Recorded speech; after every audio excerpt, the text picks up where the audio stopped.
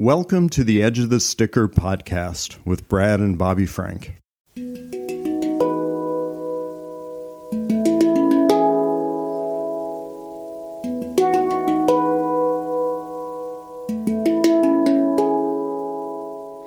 Hey, Brad. Hey, Bobby.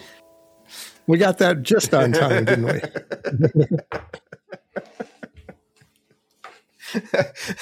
I think we'll leave that one in. That was a masterful introduction. We were right on cue. We have to get our stage directors a little bit more in sync than they were just now. That would be great on video. Yeah, I think you're right. Yep, we'll be on right after Rachel Maddow, Monday nights, MSNBC. Man, is Lawrence O'Donnell pissed too. Woo. Yeah.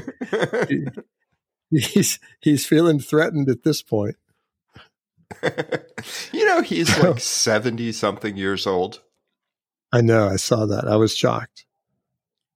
Yeah, it's amazing. We Googled up the ages of all of those MSNBC hosts, just kind of wondering, and I was shocked. I couldn't believe it. I don't know what I was thinking, but I was thinking 50s probably for him. Yeah, early 60s maybe. Although I knew, that he'd been involved with stuff that was long enough ago that he probably wasn't writing when he was 18, but still he presents him that way. Yeah. So it's interesting. He's probably grateful for his youthful appearance. I would imagine so. The magic of makeup and soft focus. So how was Thanksgiving? We had a really nice Thanksgiving. Everybody came home. It was very chill, just very easy. No drama. It was very pleasant.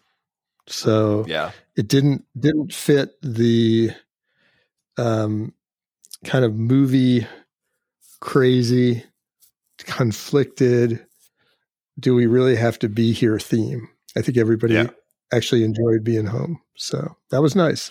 How about yours? Good. It was good. Low key. Yeah. We went over to some friend's house and had a nice dinner there. We had gone the week before out to visit the twins in Denver. So we had an early Thanksgiving out there, which was really nice. And it was kind of the same thing when we were out there. It was, it was just relaxed and easy and no drama whatsoever, which was good. It's adult children it's fun. It's a good time, a good age to actually have meaningful connections and conversations with our kids. So I think you're probably feeling that too. Yeah, absolutely. And it's nice that they can sort of engage and not want to be running out of the house to be with friends and, kind of feel the specialness of the opportunity to be with family because, everyone's spread out. No one lives here. And it's not often that we can all be together. So that's nice. And plus Laura's parents were there. So that was good. And they of course love seeing everybody. And Sam brought his girlfriend home, which was great. Kayleen. It was wonderful to have her there. And, so it was good. Yeah. One of the things that we do is we go around the table while we're sitting down, what are we grateful for? And of course, I always go last. And Sarah's comment was, "This is going to be long, isn't it?" I said, "Well, just settle in because I'm going to go for it." But I didn't go on for that long. But there's a lot to be grateful for.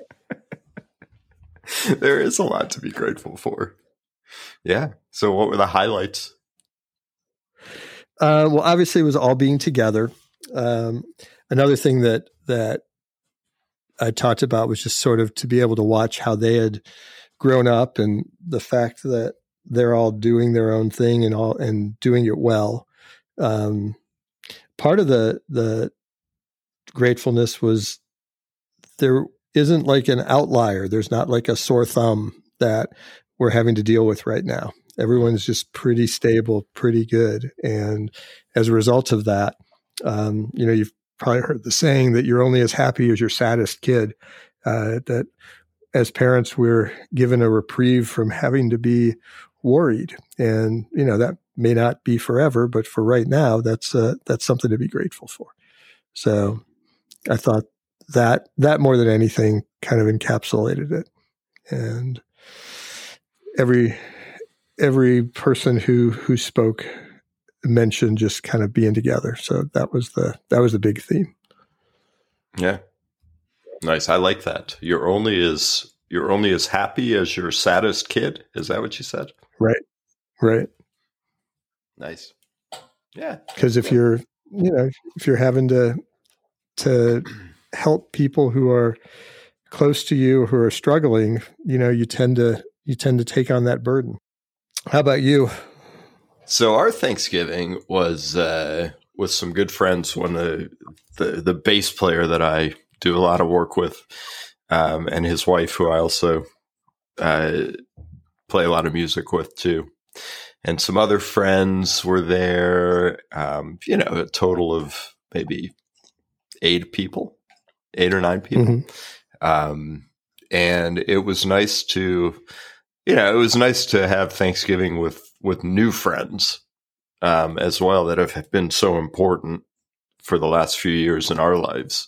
So I guess I'm grateful for the way that life has developed, and new people that we've met and that have had a really significant impact on the direction of our lives, and especially on the creative and the music side, to be able to, find like-minded people and spend time with them and be able to grow together. That's a real gift. So I felt that, and we felt it again on Saturday. We had a little holiday get together at our cabin in the woods, and a bunch of musician friends came out, and we played music in the woods, and we just hiked around and enjoyed a really beautiful day in nature. So clearly I'm grateful for the cabin and grateful for everything that place represents, but then to bring the people that are really special and important into that, and have them be able to enjoy it and sort of connect with it for a casual long afternoon, and to sort of, season it with some music out there on the bluff was a really special time. And to be able to do that I feel very lucky, very fortunate to have access to that place, but those people especially made it really great. Yeah. I mean, I think, both of us are at the theme of the people is that's what makes these kinds of events or holidays really noteworthy and important. And, we are fortunate that we were able to do that this year. Of course, not everybody has that view of things. I was talking to somebody yesterday who had really set a goal for himself of creating a space for his family to gather for Thanksgiving. And he made it happen. And that was not an easy thing, because he had to arrange, child, different kind of custody arrangements and things like that, whose holiday it was. But he made it happen. And initially he was really disappointed with the way that it ended up, because there was, family conflicts and things that are longstanding, and made him feel like the whole thing was a failure because it wasn't a TV Hallmark movie Thanksgiving. And one of the things that we talked about was, he couldn't control what his family members were going to do. He couldn't, whether or not they were going to be engaged, or whether they were going to be sober, whether they were going to be fighting. He couldn't do any of that. But what he could do is he could manage to bring everybody into the same space and to create memories. And part of those memories were negative, but the vast majority of them were more about being together. But his focus was on that part that was not good and feeling as if it were a failure because of that. And my suggestion was that let's look at what the goal was. The goal was, let's create the possibility that everybody's going to be able to get together this year, because there is, no guarantee it's going to happen next year because of some health issues that are going on in that family. And you did that. He made that happen. And yeah, there was chaos, and yeah, there was drama, but ultimately they were all there together. And that's a takeaway that over time is going to be not only more important, but more remembered than the individual moments of drama. And so I think all of us can learn from that. The perspective that we take is many ways our choice. In many ways is our choice. We can choose to look at that part which is bad, negative, dramatic, uncomfortable, or we can choose to look at the part that is the opposite of that. And if that's what we choose, then it colors our experience. And I think, we talk about it in the book, the difference between anxiety and excitement, how our bodies experience those in the same way. And really, it's much more about what we assign to an experience and whether or not we view it with a thumbs up or a thumbs down. So, everybody has that within their control. And it's not, you can't control what happens, but you can control how you react to it. So I think it's important as we talk about this and are kind of gushing about the really positive things that happened for our Thanksgiving, that we realize we were fortunate this year that that's how it happened, but also that, it's up to us to frame it how is best for us. Yeah. I was also thinking about how the focus internally, at least for me, has really shifted from stuff being the motivator, and accumulating things and getting something new, and to more about the connections and the experiences together.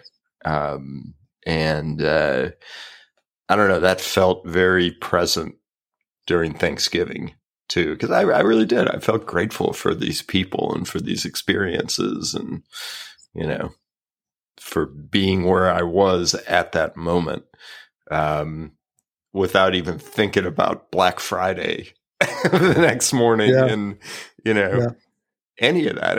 And went through the weekend without even thinking about that. And, instead of, where are we going to go shopping, or what are we going to do on Thursday when everything's closed? It was not that at all. It didn't even enter my mind. This was maybe the first year where that's happened. So that was refreshing. Yeah, that is sort of a nice thing. I think when I was younger, and I don't know how much younger, maybe not that long ago, gratefulness was just sort of something that you just kind of checked off the list. Yeah, I'm grateful for that, and you move on. It wasn't a contemplative experience for me. It was more of an obvious. Let's say it differently. It was a way of acknowledging those things which clearly were positive in my life and which felt like, I was fortunate to have. But it wasn't I didn't have it as an emotional, deep connection as much as I do now. And maybe this all changed when I had kids. But now there is that, take your breath away. Wow. Look at how this is. And how did it get to be like this in a positive way? And that does go to the core. That is a much deeper experience than it had been in the past. Because when we were growing up and we'd have Thanksgiving, we'd come home from school and it was more of, okay, well, what time is dinner over? Because I got to leave. I'm glad we could all be together, but I got to see my friends. And it wasn't about that. It wasn't about gratefulness. It was about checking a box. But now it just feels qualitatively different than that. Mm-hmm. Yeah, it does. It's age and wisdom, maybe. Well, and also, part of it, I think, is time horizon.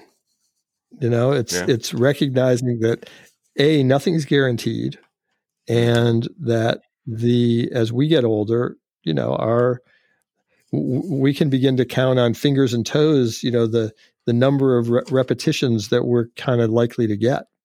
And, maybe it'll be a whole lot more than that, but it wouldn't be unreasonable to think that those are the numbers that we're talking about. Yeah. And, that's close. So being aware of it is, and not in a morbid way, but just in take it in. Because, I'm going to soak this up while I'm here. Yeah. And appreciate it. Yeah.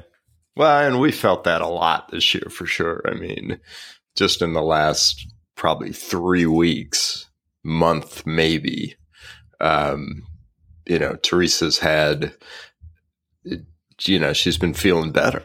She's been feeling considerably better where every day is not a struggle.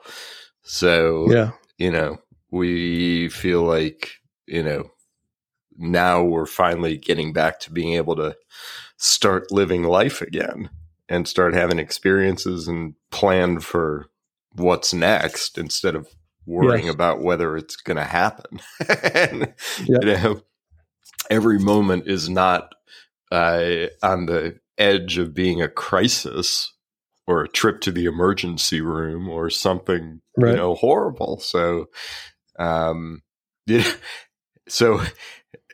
we're trying to balance that with, you can't revert to how you lived before.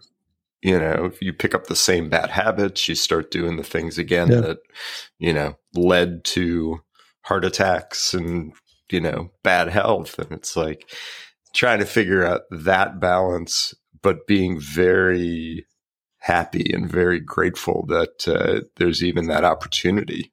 So it's, I don't know, looking at it through a completely different lens, I think, this year than ever before because of the really crazy 2023 that it has turned out to be. It's a really important point that you make, and so happy, that Teresa has bounced in a way that she can do more stuff and feels better. I think, like when you're depressed, when you go through any number of different things, there's the sense that this is a long downward spiral with no end, and that this is how it will always be, and how I feel about how it is how I will always feel about how it is. Mm-hmm. And what we find is actually, for depression as an example, it's cyclical. It's not a spiral. There is a bounce. It's hard to know when it's going to happen, and when you're in the midst of it, it feels like it's never going to. And to hold on to the knowledge that it will get better is a really important coping mechanism so that you don't lose hope. And so we also acclimate to things so that even if functioning gets lower, you can find positives in whatever this new life looks like. And then if it gets better, then obviously that the rising tide lifts all ships. You feel better about that. But that first, the introduction of the trauma, introduction of the chaos, and of there's a billboard out here that even when times are unthinkable, when the unthinkable happens, Memorial Hermann Hospital will be here for you. So when the unthinkable happens, there's that adaptation, that what do we do? It's the reactivity. And then there's the settling in, and then there's this is horrible. How will we ever survive it? And then you find the flowers that kind of come up from the cracks in the sidewalk, that there is something that you can be grateful for. You can find it if you're willing to look.